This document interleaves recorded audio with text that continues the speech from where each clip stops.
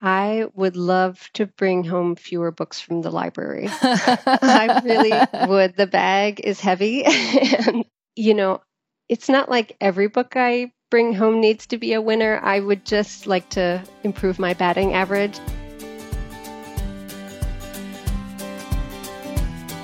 Hey, readers. I'm Anne Bogle, and this is What Should I Read Next? Welcome to the show that's dedicated to answering the question that plagues every reader. What should I read next? We don't get bossy on this show. What we do here is give you the information you need to choose your next read. Every week, we'll talk all things books and reading and do a little literary matchmaking with one guest.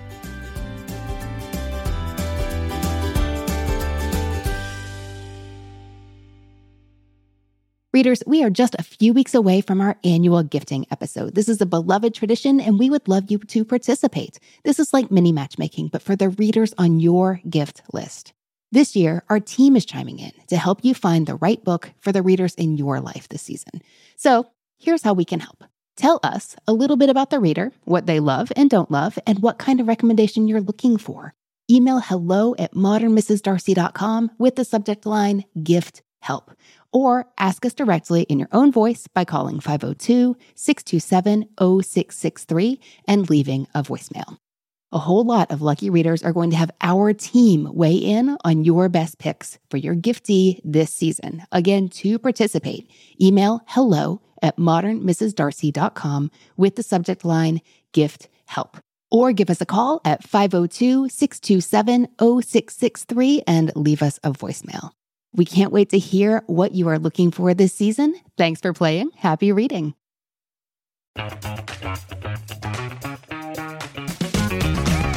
Hey there, I'm Dylan Lewis, one of the hosts of Motley Fool Money.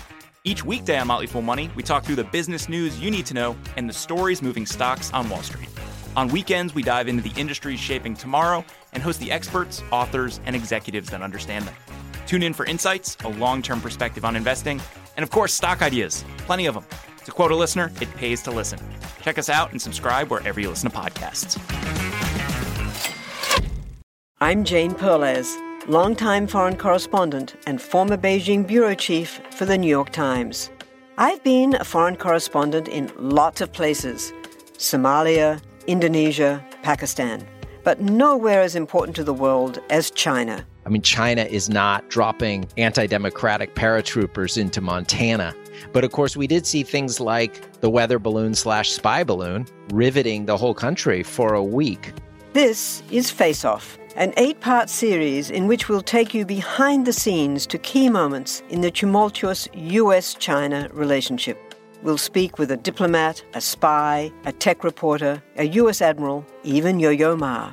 Plus, my pal and noted China historian Rana Mitter joins the conversation. We'll look at what's driving the two nations apart and explore whether anything can help bring them back together. Face Off launches April 9th. Readers, today's guest is a devoted nonfiction reader and a recent audiobook convert, but she is struggling to find her way when it comes to fiction. Amy Day Ong lives in Dallas, Texas, with her husband and young children.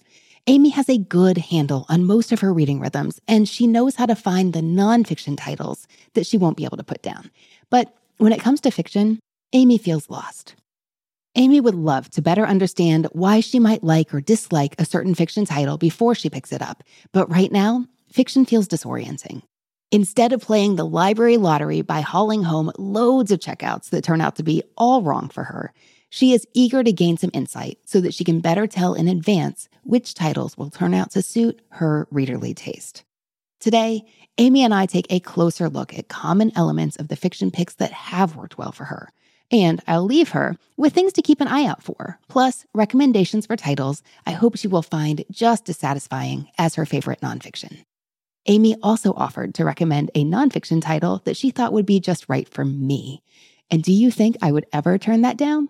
You know I didn't. Readers, let's get to it. Amy, welcome to the show. Thank you, Anne. I'm so excited to talk today. Our team loved your submission and is really excited to hear about your experience in book world and also about your fiction struggles. I'm ready to talk about it. Okay, wonderful. Amy, could you give our readers a glimpse of who you are? Yeah, so I currently live in Dallas, Texas, but my husband and our 2 young kids, we moved here during the pandemic. So we were in Chicago, and I had previously had a career in higher education, but left that during COVID to take care of said little kids.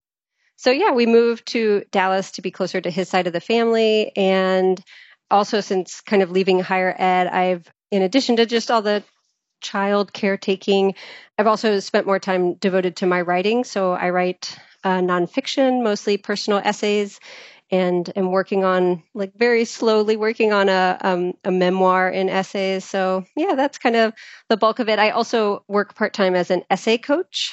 So I coach high school seniors on how to talk about themselves in their college admissions essays, which is really a lot of fun because I get to learn a lot about what different young people are aspiring to these days. And actually, it's just really rewarding. So I enjoy it a lot. That sounds like a lot of fun. What's a frequent tidbit of advice that you distribute to your high school seniors? Ooh, one of them is that a lot of times I talk to students and sometimes their parents in, like, an initial meeting about how you want your admissions essays to sort of feel like you're sitting across the dinner table with an admissions counselor, so that it's not necessarily a big song and dance about every accomplishment you have, but instead you're, like, trying to help the admissions counselor or whoever is reading your application get to know you in sort of this really well-rounded perspective, including, like, all of your, maybe, like, peculiar things you're interested in or questions that kind of keep you up at night, or, unusual hobbies. But it's a lot about, like, kind of what makes you tick. I encourage students to try to not think of themselves as in comparison to everybody else, but instead try to zero in on, like, what their story is. And then we kind of talk about how to bring that to life in the different essay questions. Amy, after editing my own kids' essays myself, which was such a fun process and also really, really challenging, I imagine these seniors and their parents are really happy to be connecting with someone who knows what they're doing. Yeah, really the pleasure is mine, because I find a lot of the high school seniors I'm talking to, they have so much hope for the future, and a lot of drive and ambition, and they're very clear-eyed about kind of modern day struggles facing society. And so, I don't know, they make me feel excited about, like, what they're going to achieve and the impact they're going to have on the world. So yeah, it's a lot of fun working with them. I'm so glad to hear that's life-giving work. Mm-hmm. It really is. Oh my goodness. Okay, I'm just remembering there is a book that I loved this year. It was out from Tiny Rep in January, Gone Like Yesterday by Janelle Williams, where the protagonist is a writing coach who helps high school seniors write their essays. Have you read this? I haven't. No, I'll totally have to look that up. I think so. It's got a magical element. It's about family history, multiple people's family histories. I think that'd be a fun one for you to look into. Now, Amy, tell me about what your reading life is looking like these days. So these days, it's much better than it was before. So I suffered from, I think, what, I've heard you talk about on the podcast, and a lot of other readers dealt with a pandemic reading slump. I feel like on every book podcast I listened to, they were talking about, or publishing podcasts, they'd say book sales are up in the pandemic. And I would think, like, who is reading?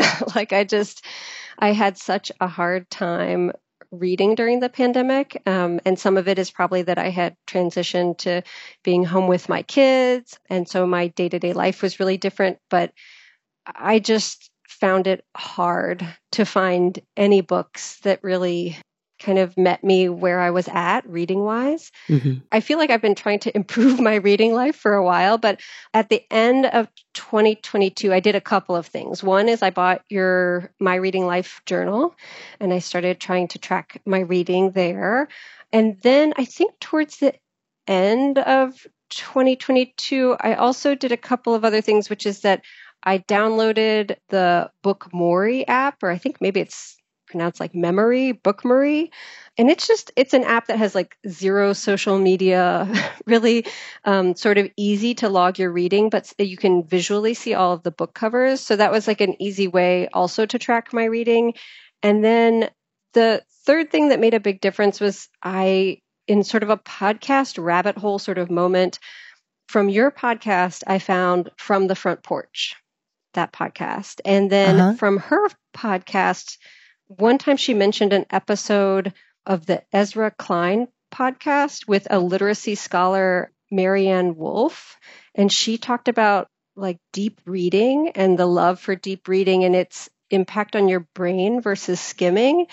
And there was just a lot in her conversation that made me think about my reading life a little differently, so that it wasn't as much reading as much as possible, but like trying to build in moments in my day for deep reading, even if it's very short.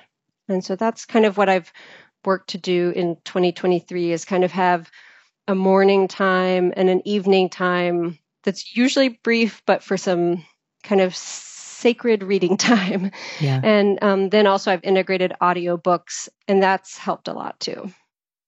Oh, that's amazing. I'm so glad to hear that. Now, Amy, you mentioned that you are trained as a nonfiction writer and that you're working on that kind of work and feel very comfortable with that aspect of your reading life. But that's not true for all of your reading life. Yeah. So with nonfiction, I feel like I have a pretty good guess as to a book I'm going to enjoy. But even sometimes if it's a book where I don't want to finish all of it, or I start it and I'm like, okay, this isn't for me, I feel like I have a fairly good appreciation for what the author is trying to achieve. And so it doesn't feel so personal when I don't like a book. Like I don't feel like me not liking a book is any reflection on the author. It's just that just might not be the nonfiction book I want to read right now, or maybe I only want to read one essay from that collection, but I'm not driven to read the whole book. But I still kind of value it and can see what the author is usually trying to do. But with fiction, I feel lost and I feel very much like just a reader who wants to be entertained with beautiful stories. And I'm not quite sure which stories I enjoy, and I don't do a very good job anticipating my own tastes. I check out dozens of books from the library and, read just a few of them because I just don't really know what I'm looking for in fiction. Or, yeah, I guess that's what I'm hoping to understand better from talking to you. Okay, interesting. I hope that we can do that today. Amy, I'm curious to hear, what is it that especially appeals to you about nonfiction when it comes to the reading and the writing? I think with nonfiction, I get to spend time in words and sentences about life. Like I love that the things that I ruminate on or think about or wonder about or lived experiences can be represented on the page. So many years ago when I knew I loved writing, but I didn't know what I wanted to write, I was in like a class for writing children's literature, like an evening adult ed sort of class. And I found myself over and over again just wanting to write physical descriptions of the eastern Kentucky foothills of the Appalachian Mountains, where my family has a cabin. I realized over time that was much more interesting to me than any of the fictional characters I could come up with. And that helped me to realize that it's the real stuff that I like the most. So I still enjoy being entertained in fictional worlds. It's just not what I'm drawn to write about. Mm. And yet you feel that pull to explore the realm of fiction. Yeah. I guess maybe that's one of the things I do really love in fiction, is when an author makes you feel like you're inside someone else's lived experience. And so maybe that's part of the reason I don't really dip into science fiction or fantasy, is that I really enjoy feeling like I'm inside someone's day-to-day reality, whether that's, present day or historical. But I like feeling all the quotidian details and feeling just emotionally like what it's like to be in their body in a fictional sense. Okay, interesting. We will, I'm sure, talk about that more. Amy, I'd love to ask you, voice to voice, you mentioned in your submission a really interesting experience you had with an internship while you were working on your MFA in the ALA basement.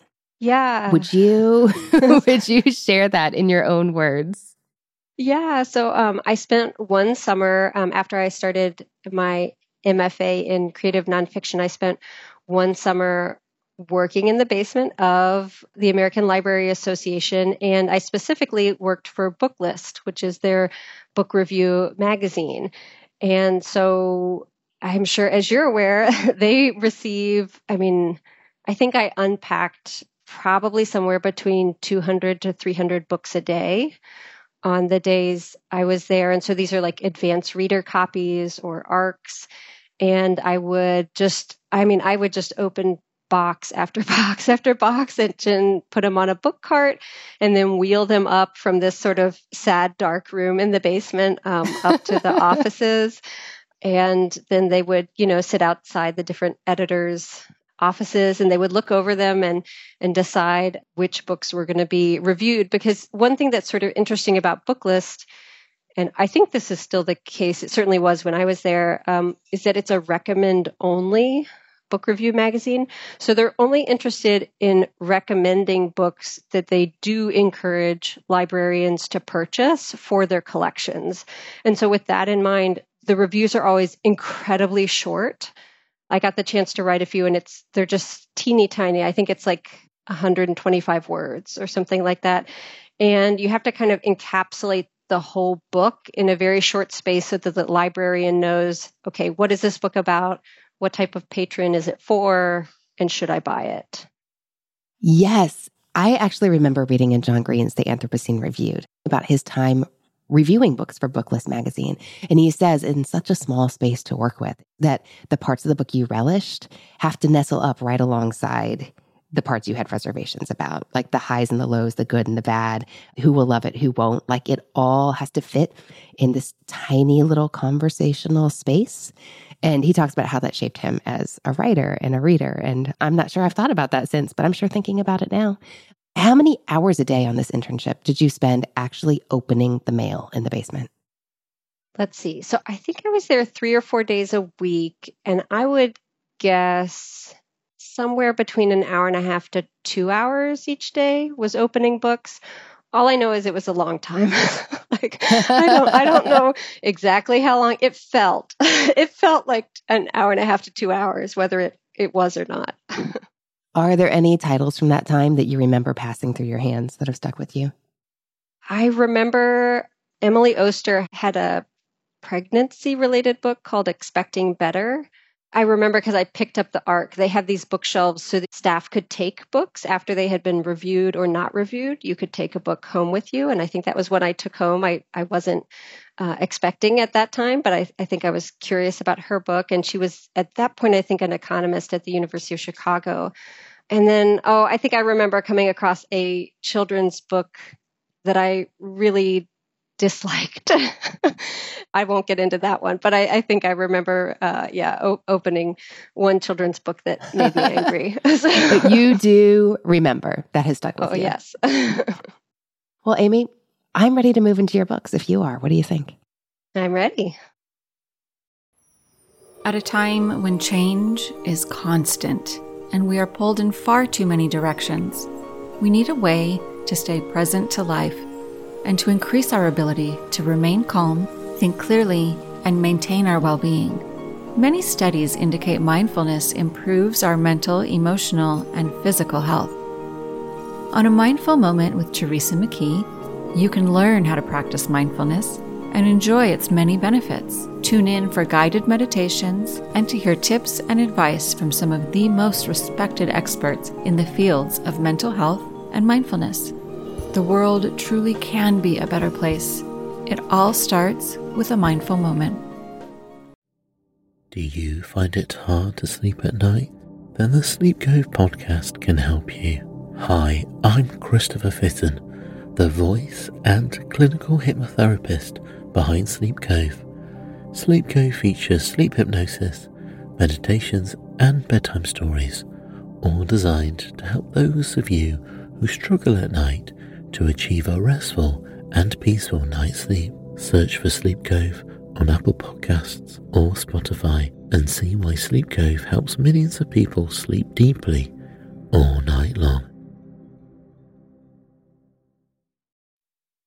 You know how this works. You're going to tell me 3 books you love, 1 book you don't, and what you've been reading lately. And then we will explore what fiction possibilities could look like in your reading life. First, I'd love to hear, how did you choose these for today? Since a lot of my, reading troubles began with the pandemic, I selected only books that I have read since the pandemic started, because it just, to me, wasn't entirely relevant to pick a book I loved 10 years ago. I selected only books that have sort of worked for me since some of my reading life has changed. Okay, I like that approach. That seems to make a lot of sense. What's the first book you chose? So the first book is Pachinko by Min-Jin Lee, and it's a generational historical family saga. So it starts in, I think it's the early 1900s in Korea, and then it kind of follows members of the family through 4 generations as Korea is occupied by the Japanese, as characters move over from Korea to Japan, as they attempt to assimilate in Japanese culture and are really unwelcomed, kind of the discrimination they suffer, and really just the kind of trauma that causes for a lot of the families there. But even though it talks about really some historical realities I was completely unaware of before reading the book, it's really just so beautifully rendered. Like, I can still remember specific scenes of certain characters and kind of the way they were drawn, and it just felt very palpably real to me. And I was honestly, even though it's a generational story, and so once you get into it, you realize you're going to be leaving a character after their time is up, and it's time to move on to the next person, their next offspring or descendant. But I was so sad to leave each character. Like, I knew the story was going to move on to the next person in the family, and I just didn't want it to. I just wanted to stay with them for a long time. A good sign. But it seems not something that let you down too much if this ended up standing out as a favorite for you. Yeah, I think the whole way through, it's just a stunning book. And she's a really powerful writer. And she talks about some interesting things I wasn't aware of. Like, for example, she talks about how some Koreans, tried to pass as Japanese in Japan, just because the discrimination was so terrible that they faced when they were identified as Korean. And that was really interesting to me. I'm always really interested in these kind of liminal spaces, that folks occupy sometimes, and kind of the difficulty that causes not only for one character, but for the next character down the line in the generations as well. Okay, I'm noting that, Amy. And that's Pachinko by Min-Jin Lee. What is the second book you love? I also loved Writers and Lovers by Lily King. I had loved her book Euphoria, but I think I was reticent to pick up Writers and Lovers because it's a story about an aspiring writer, which is something I definitely identify with. And also, it's done sometimes in fiction pretty frequently. So I just remember picking up this book in the bookstore and being like, I'm just not in the mood to read about a writer right now. But I came back to it at some point in the pandemic, or maybe it was after I had moved to Texas, and it just really stuck with me. So it's about a 31-year-old aspiring writer who has a ton of student debt and who is really grief-stricken. Her mother has passed away. She's working as a waitress, and she is trying to write a novel, and I think it's going on like 6 years or something like that she's been trying to write it. And, in the midst of all this striving to be a published author, she's also trying to make something out of her love life, and things are, a lot of times not going the way she had hoped. And so it's a book that I feel like, has a lot to say about writers and writing egos. So some of the men that has relationships with are also writers and have their own aspirations and hopes for her to contend with. And so that's really interesting to me. And the other thing I loved about that book is I felt like the ending was very earned. I won't say anything more about it, but it was just an ending that I felt like really stuck the landing. I'll say more about it. Lily King has said that she thinks the reason that critics and readers, but especially critics, appreciated the ending was there was a pandemic. And so she got away with that ending in a literary novel. I think it had hope. And a lot of times that's what you need. Yes. And that is Writers and Lovers by Lily King. And Amy, what is your third favorite? For my third, I wanted to select an audiobook because audiobooks have been so central to reading more since I kind of had the reboot of my reading life.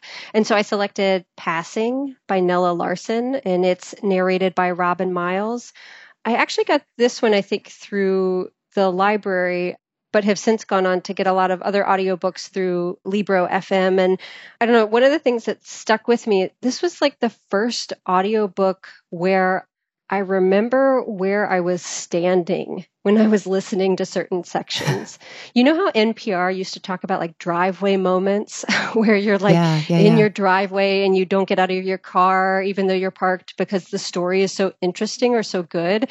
That's how I felt when I was listening to Passing. It's constructed as, I feel like a lot of the book is scenes of conversations between these two friends, Irene and Claire. And so both Irene and Claire are light-skinned Black women, but Claire has chosen a life of passing for white and has married a white man. And even though she's kind of in a totally different social circle as Irene, they kind of run into each other again and again, and Claire sort of pursues that. And so there's all these really interesting conversations.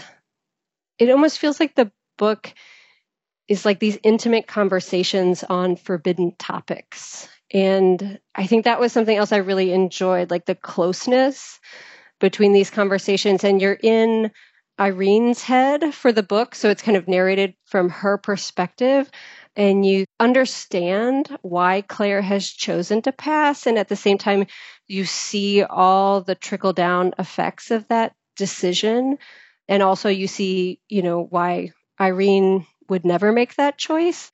And so it's a really fascinating book, and it's beautifully narrated. Robin Miles, I've followed her to some other audiobooks as well because I really enjoyed her narration. I was just talking with a reader this morning who loved her narration of N.K. Jemison's The Great Cities duology that begins with The City We Became. She's one of my favorites. So versatile and so good. I also want to flag that my edition of Passing has an introduction by Krista Holm Vogelius that was so insightful, and I'm so glad that I read first. I mean, I'm a white woman living in 2023. I don't know what I don't know. The details she provided is a background to the story. Just, I needed and I appreciated. Okay, that is Passing by Nella Larsen. I'm so glad the audio worked for you and that you worked one in, since that's something that's really working in your reading life right now. Mm-hmm. Amy, what is a book that was not right for you? Not right for me was This Time Tomorrow by Emma Straub. This book is about a woman who's having her 40th birthday. She works as an admissions officer at a Manhattan prep school that she attended herself. And it's sort of like her life is not going the way she had hoped. And her father, who's a sci-fi author, is really ill and is sort of near death. And so it's a book that has, I mean, I've stated this already, but you might guess why it didn't work for me, is it has some kind of time travel elements in it. So she finds kind of a portal that allows her to go back in time to a specific day in her youth. And so she gets to spend time with her father when she was younger. And the book kind of goes on from there. And it's kind of a question of like, can she change the present day based on what she gets to reenact from the past? I started it because I really enjoyed the voice. I related to the character as someone on the other side of 40. And I really enjoyed the relationship between her and her father. But I think I was 100 pages in when I stopped, just because I didn't care about time travel at all. I really don't. And through a very strange circumstance having to do with a ransomware attack to the Dallas government, which shut down a lot of Dallas city services as well as the public libraries for like 7 weeks. You couldn't request a book at the library, and you also couldn't put in holds. You couldn't return books either. It was very strange. And so because of that, I actually ended up finishing the book just because it was the only book I had on hand. So I did finish it, and I enjoyed whenever the book came back to that father-daughter relationship. But the time travel part in the middle, I'm sure it's very well executed and would work for a lot of other readers, but it just didn't work for me. I am trying to wrap my head around 7 weeks without those city services, including the library. Yeah, it was like the 911 call center, I think, was having to, phone in requests as opposed to use their computer system. I think the judicial system, it was like all these city services were down. And so because of that, you can imagine there's a lot more essential services than library services. So those were the very last to come back online. There were much more serious impacts from it, but I was certainly sad to not be able to use the library for those 7 weeks. And I think I even had to go out and buy like 3 books at one point. So some readers who often prefer realistic fiction nevertheless appreciate how with time travel, you get a different angle on relationships than you would otherwise. And clearly that's not you. There's a little bit of like a caper-ish kind of screwball tone to this book. I'm wondering if that might have been not a fit. Another possibility is you would just like it to be realistic. Please and thank you. The end. I heard an interview that Emma Straub did, and she was talking about how I think her own father either had recently died or something like that. And I think this was that she enjoyed writing this book because it allowed her to kind of imagine a father-daughter relationship and kind of go back in time a little bit herself. I just kept feeling like the 40-year-old was fascinating on her own. I didn't need the teenager version to really care about the 40-year-old.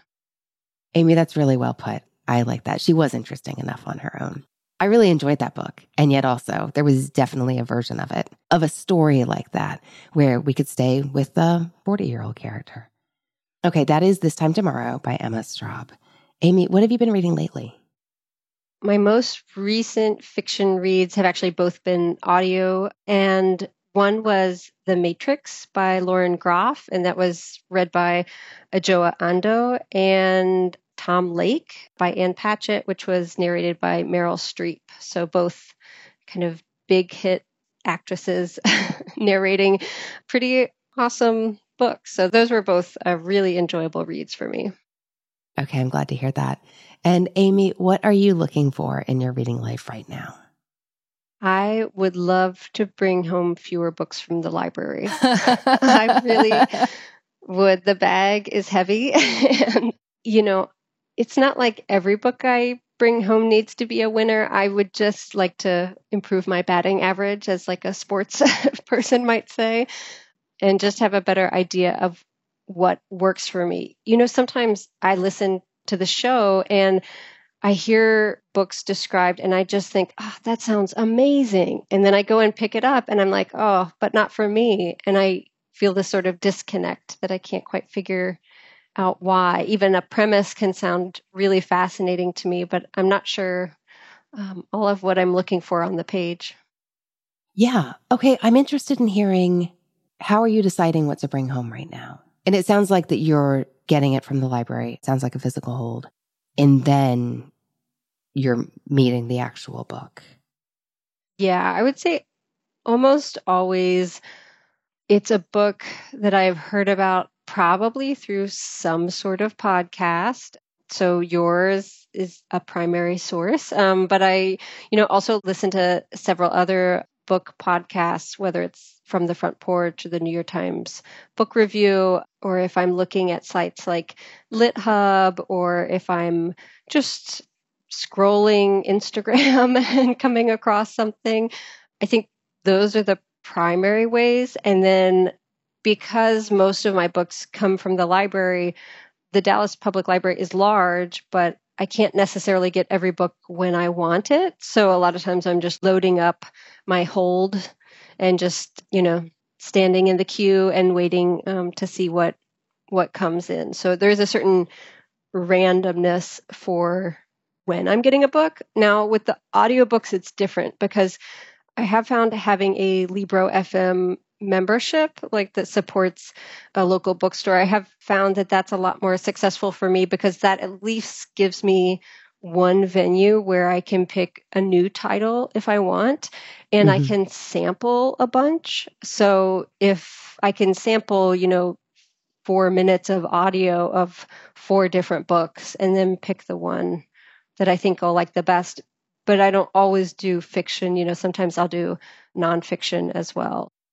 Sometimes the literary fiction titles are a little easier to find. I think Lauren Groff's The Matrix is a good example of that. Or, Min Jin Lee, I think Pachinko was one of the finalists for the National Book Award. So those are a little easier to find. I still might not like all of the titles I pick up, but there's at least a better chance. But I think sometimes with those palate cleanser romantic comedies, it's trickier because I've already said I really like the real of daily life. And a lot of times those don't have them. So or they don't have a lot. And so it's hard sometimes for me to find. I found a couple authors that I do like, but my batting average is even worse for those. Who are some of the authors that you consistently like? I really enjoyed Romantic Comedy by Curtis Sittenfeld.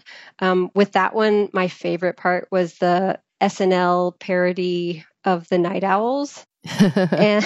and then I also have really enjoyed Jasmine Guillory. So she had, I think, The Wedding Date and also Party of Two were both books that I really enjoyed because I think in both of those they have an interracial couple. So I'm white and my husband is Chinese. And I think in both cases, it was a Black woman who was in a relationship with a white man. But I felt like the conversations they were having felt real to me. Some of the assumptions and tensions and things that had to be worked through, they felt like real life. And I appreciated that. So I was reading for the happy ending, but I really enjoyed being able to see some of those difficult interracial marital conversations happen on the page. I'm glad to hear that. Thank you for sharing that.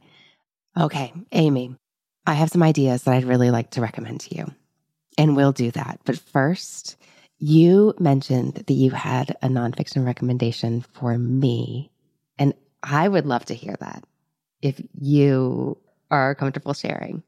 I am. So, full disclosure, this is why I submitted my listener submission, is I read this book and, on each page of your book journal, one of the questions you ask is, who would you recommend this book to? And so I feel like even though I'm mostly using the Bookmori app now to track my reading, that question has still stuck with me. And so as I was reading, I just kept thinking, Anne would love this book. I'm so flattered. Thank you. I just kept thinking how ridiculous. Anne has lots of books to read. And I don't know that she needs this recommendation, but she does. She really does, Amy. I couldn't shake it. And so then I was going to email you. And then I was like, well, shoot, if I'm here at the website, I might as well put in a listener submission. So that's actually how I ended up submitting it. But the book is The Everybody Ensemble by Amy Leach. I don't know this one. It's like an exuberant devotional to the natural world. That's how I would describe it. It is like a mashup between Wendell Berry's reverence for nature and Beth Ann Fenley's heating and cooling. It is completely bizarre. It has all these very, very short essays that, like the titles of some of them, one is called Haunted by Hedgehogs. One is called The Benevolence of Blueberries. Another is Especially the Zebras. Amy Leach as a writer, I came across her in my MFA program, and she is just totally awed by our world and all of the living creatures and, plants and animals inside it.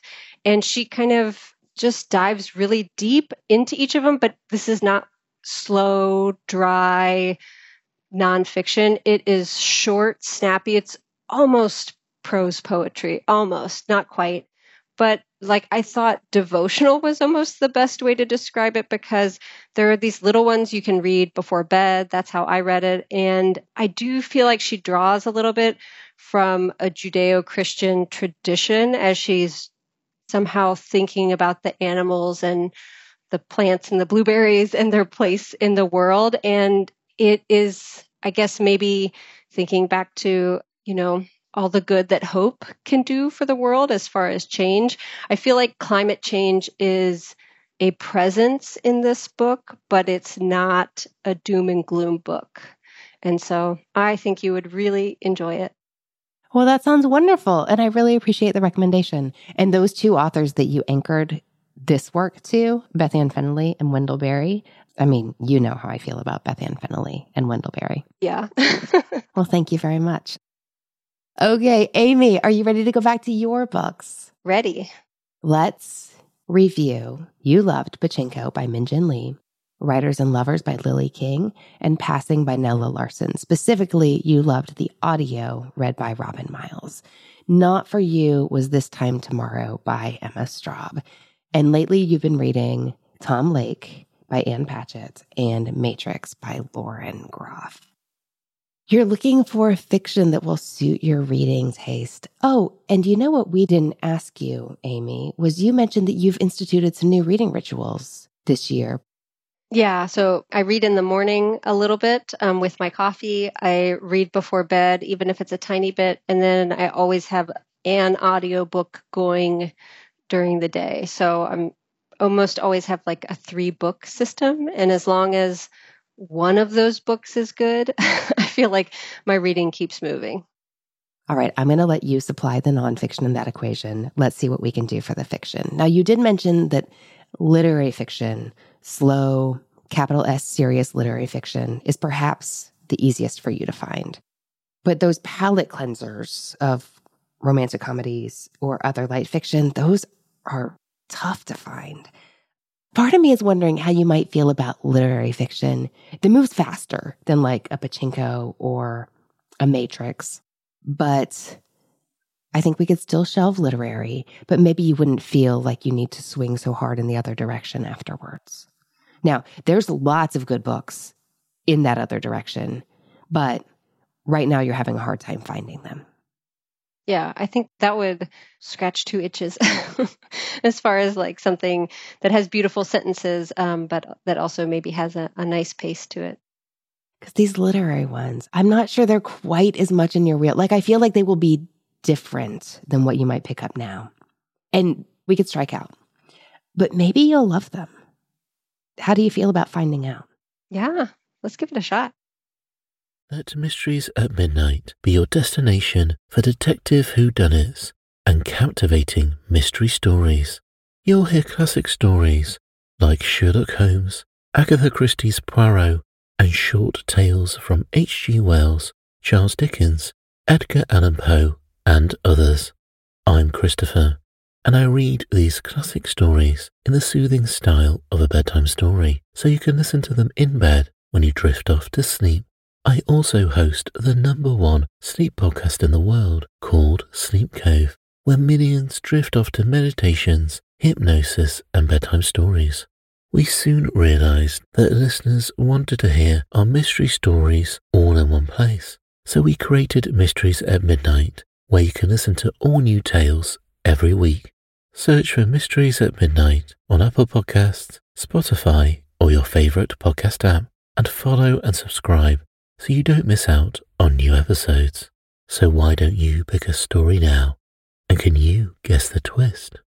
Throughout history, royals across the world were notorious for incest. They married their own relatives in order to consolidate power and keep their blood blue. But they were oblivious to the havoc all this inbreeding was having on the health of their offspring. From Egyptian pharaohs marrying their own sisters to the Habsburgs' notoriously oversized lower jaws, I explore the most shocking incestuous relationships and tragically inbred individuals in royal history. And that's just episode 1. On the History Tea Time podcast, I profile remarkable queens and LGBTQ+ royals, explore royal family trees, and delve into women's medical history and other fascinating topics. I'm Lindsay Holiday, and I'm spilling the tea on history. Join me every Tuesday for new episodes of the History Tea Time podcast, wherever fine podcasts are enjoyed. Should we start with the lit fic?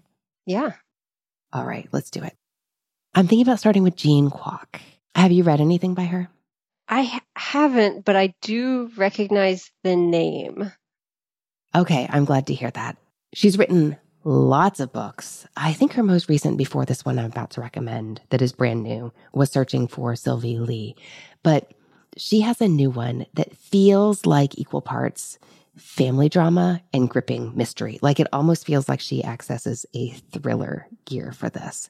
And the underpinnings of it are so smart. And I think there's lots for you to appreciate as a writer. Also, you said that you were a little reluctant to pick up Writers and Lovers because it's about an aspiring writer. Now, this one is not about a writer necessarily. So this story features two women whose lives are on a collision course. One of those women is Jasmine. She's living in a rural Chinese village. She's married to a much older man, and she has a baby.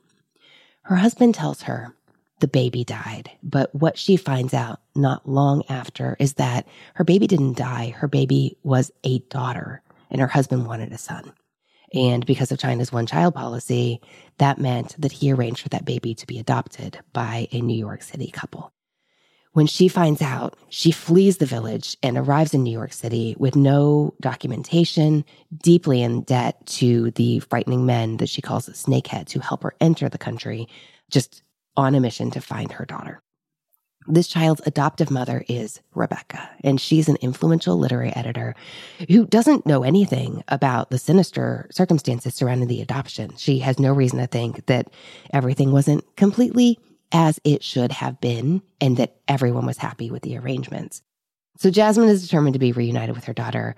Rebecca is dealing with her own issues at work, and eventually they are going to come together, but you don't know how. So it starts as a serious slow burn, but as we get to the climax, it just gets explosive. Like more than once, I was like, oh, I can't believe that just happened. Now, okay, if you're listening and you're like, Anne, don't be such a nerd, just tune me out for a second. But the way that she explores the just devastating political ramifications of China's one-child policy, which I know very little about as an American reader, I thought was fascinating. The way she uses doubles in this book, completely fascinating. And Rebecca, in her position as editor-in-chief for this prestigious New York publisher, is wooing a novelist who has written this brilliant, it's going to be a breakout novel on the immigrant experience. So the way they discuss this novel and the way those conversations about her book and the immigrant experience and what it means in occupying two worlds is just really, I really admire the way that Jean Kwok does this. How does that sound to you? Yeah, that sounds fascinating. That sounds really good. This is me being tempted to make the blanket declaration. You are going to want to talk about this with someone when you finish. Maybe that's not true for everybody, but I did turn to my husband and say, can I spoil the ending? Because I need to talk about this book right now. I hope you enjoy it. That is The Leftover Woman by Jean Kwok. The next book I want to recommend is one that I have personal experience with the audiobook. I thought it was amazing in that format. This book is The Rachel Incident by Caroline O'Donoghue. Is this one you know? No, I've never heard about this. Okay, I'm not sad about this. This just came out in June. It's narrated by Tara Flynn, if you opt to go that direction. And knowing, Amy, that you do like audiobooks, this is an Irish novel, and it's narrated by an Irish narrator in an Irish accent. This has a lot to recommend it in that format. You're actively seeking emotionally close literary fiction, and that's what this book is. We are inside the head, in the first person, of Rachel. She's a student. She's, I think, in her early 20s. Her best friend is James. They both work at a bookstore. She's on a university program. She's not that far off from her degree, and she sets her sights on her professor. He is married. She's not going to let that stop her. She is determined to make something happen between the two of them. So when she finds out he has a book coming out, she arranges a signing at the bookstore where she and James both work. So she'd like to get something started with this professor, but the professor has other ideas. And soon, Rachel finds herself not in a relationship with this professor, but still very much enmeshed in the life of this man and his wife, who happens to work in publishing. Where do all these people who work in publishing come from? But she happens to work in publishing. She's young and stylish and kind. Her friends are witty. She throws great dinner parties. She becomes thoroughly involved in their life. I don't want to tell you too much because I don't want to spoil anything, but Rachel's friendship with James, her relationship with this couple, she becomes entangled in this, at times wonderful, but eventually awful web. And really interesting, dramatic things happen. I have to say this title is perfect. You don't hear about it till the end. I really like the denouement here. The ending is quick, but I don't think abrupt and very fitting. We've talked about endings here. I really enjoyed listening to Rachel tell me in her voice, this is what's happening. This is what I'm going to do about it. This is why I don't know what to do about it. This is why I made that good decision. This is why I made that terrible decision. And what am I going to do next? I really enjoyed being, in her head, in the first person, listening to Tara Flynn's Irish accent, try to figure out what she'd gotten herself into. Now, I wanted to hold back for fear of spoilers, but have I told you enough for this to sound interesting? Yeah, it definitely sounds like it hits some of the same notes as the Writers and Lovers, because in that one, there's also not a student-professor relationship, but definitely like an aspiring versus established writer relationship and romantic relationship. And so, yeah, I could see some of those tensions being really interesting, and explored in sort of a different way in the Rachel incident. Yeah, I hadn't thought to make that connection, but that makes a lot of sense, what you're saying there. And then finally, can we pop off a few fun, lighter reads? Yes, please. For the romance, I have 3 titles and authors in mind, and I think we can firmly call all romance. First of all, blanket recommendation, the works of Abby Jimenez. If you really enjoy Jasmine Guillory, I think she also just nails the good plotting, easy to read, serious issues, just really fun banter. She does such a great job.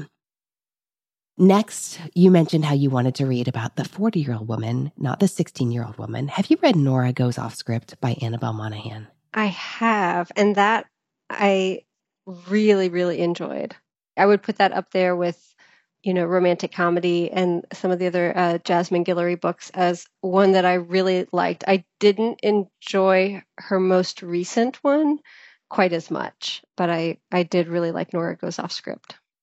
I hear you. I thought Nora Goes Off Script was really something special, like a standout. And I'm so glad it was a fit for you. And then I was thinking The View Was Exhausting by Mikola Clements and Anjuli Datta. Is this one you're familiar with? No, I haven't heard of this one. Well, I'm glad to hear that. A plug for the audiobook. It's narrated by Tanya Rodriguez. And there's some phone calls in this book. And the way they handle those in the audio, the phone calls and the voicemail is just super fun. The whole thing is great, but there's a few little flourishes that really elevate the audio version. This is set in the world of Hollywood. It's about a fake relationship. There's the friends to lovers trope as well. The protagonists here are A-list actress Wynn Tagore. And Wynn is a woman of color working in Hollywood.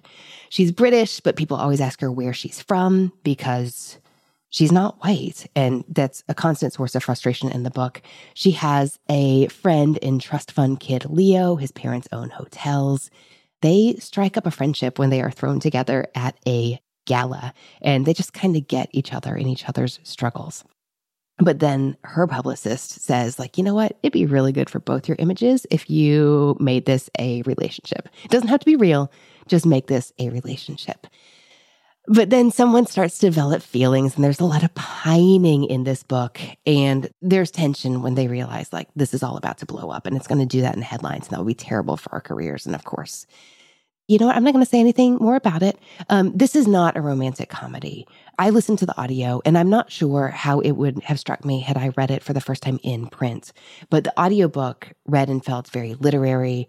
It doesn't have that light tone that I would want in like an Abby Jimenez or an Annabelle Monaghan. But that doesn't mean it's not one I think you could enjoy, and it wouldn't feel like a change of pace from something like Matrix. How does that sound? Yeah, that sounds really good. I love the title too. The View Was Exhausting. It's good. It's a great title. It's good. And there's a good little reveal when you find out why they chose it. Okay, well, I'm glad that sounds like a winner for you. Now, Amy, are you ready to step back and see what sounds good? Yeah. Okay, so we talked about taking a chance on books that were a little perhaps different than what you might pick up. We talked about The Leftover Woman by Jean Kwok, The Rachel Incident by Caroline O'Donoghue, and then The View Was Exhausting by Mikola Clements and Anjuli Datta. What do you need in your reading life right now? What do you think you might read next? I definitely need something fun next. So I think The View Was Exhausting would be what I would pick up first. Then I think Jean Kwok's The Leftover Woman would be a quick second. Well, I'm so happy to hear it. Amy, thank you so much for my own book recommendation, The Everybody Ensemble. I can't wait to check that out. And thanks so much for talking books with me today. Oh, it's been a pleasure, Anne. It really has. Hey readers, I hope you enjoyed my discussion with Amy, and I'd love to hear what you think she should read next. Find Amy on her website, amydaeong.com. That is Amy, A-M-Y-E, day as in day of the week, Ong, O-N-G. We've also put a link in our show notes page. You can find that at whatshouldireadnextpodcast.com. That is also where we put the full list of titles we talk about for every single episode. Follow our show on Instagram at What Should I Read Next? I'm there at Anne Bogel. That is Anne with an E, B as in books, O-G-E-L. Make sure you're on our email list to get updates on the show in your inbox. Sign up at whatshouldireadnextpodcast.com/newsletter. Make sure you're following in Apple Podcasts, Spotify, Overcast, wherever you get your podcasts. And we'd be delighted if you'd leave us a review on Apple Podcasts. Listener KPN Pell recently shared a review about their experience with the show. Here's what they said. I have always been a reader, but this podcast has exposed me to books I don't know I would have encountered on my own. So glad to go beyond the bestsellers and really be intentional in my reading. And finally having the courage to set aside a book that isn't right for me at that time. Thank you, KPN Pell, for this review. We love to hear this. Thanks so much for spreading the book love with your review and for being part of our community of book lovers. Thanks to the people who make the show happen. What Should I Read Next is created each week by Will Bogle, Holly Wokachevsky, and Studio D Podcast Production. Readers, that's it for this episode. Thanks so much for listening. And as Rainer Maria Rilke said, how good it is to be among people who are reading. Happy reading, everyone.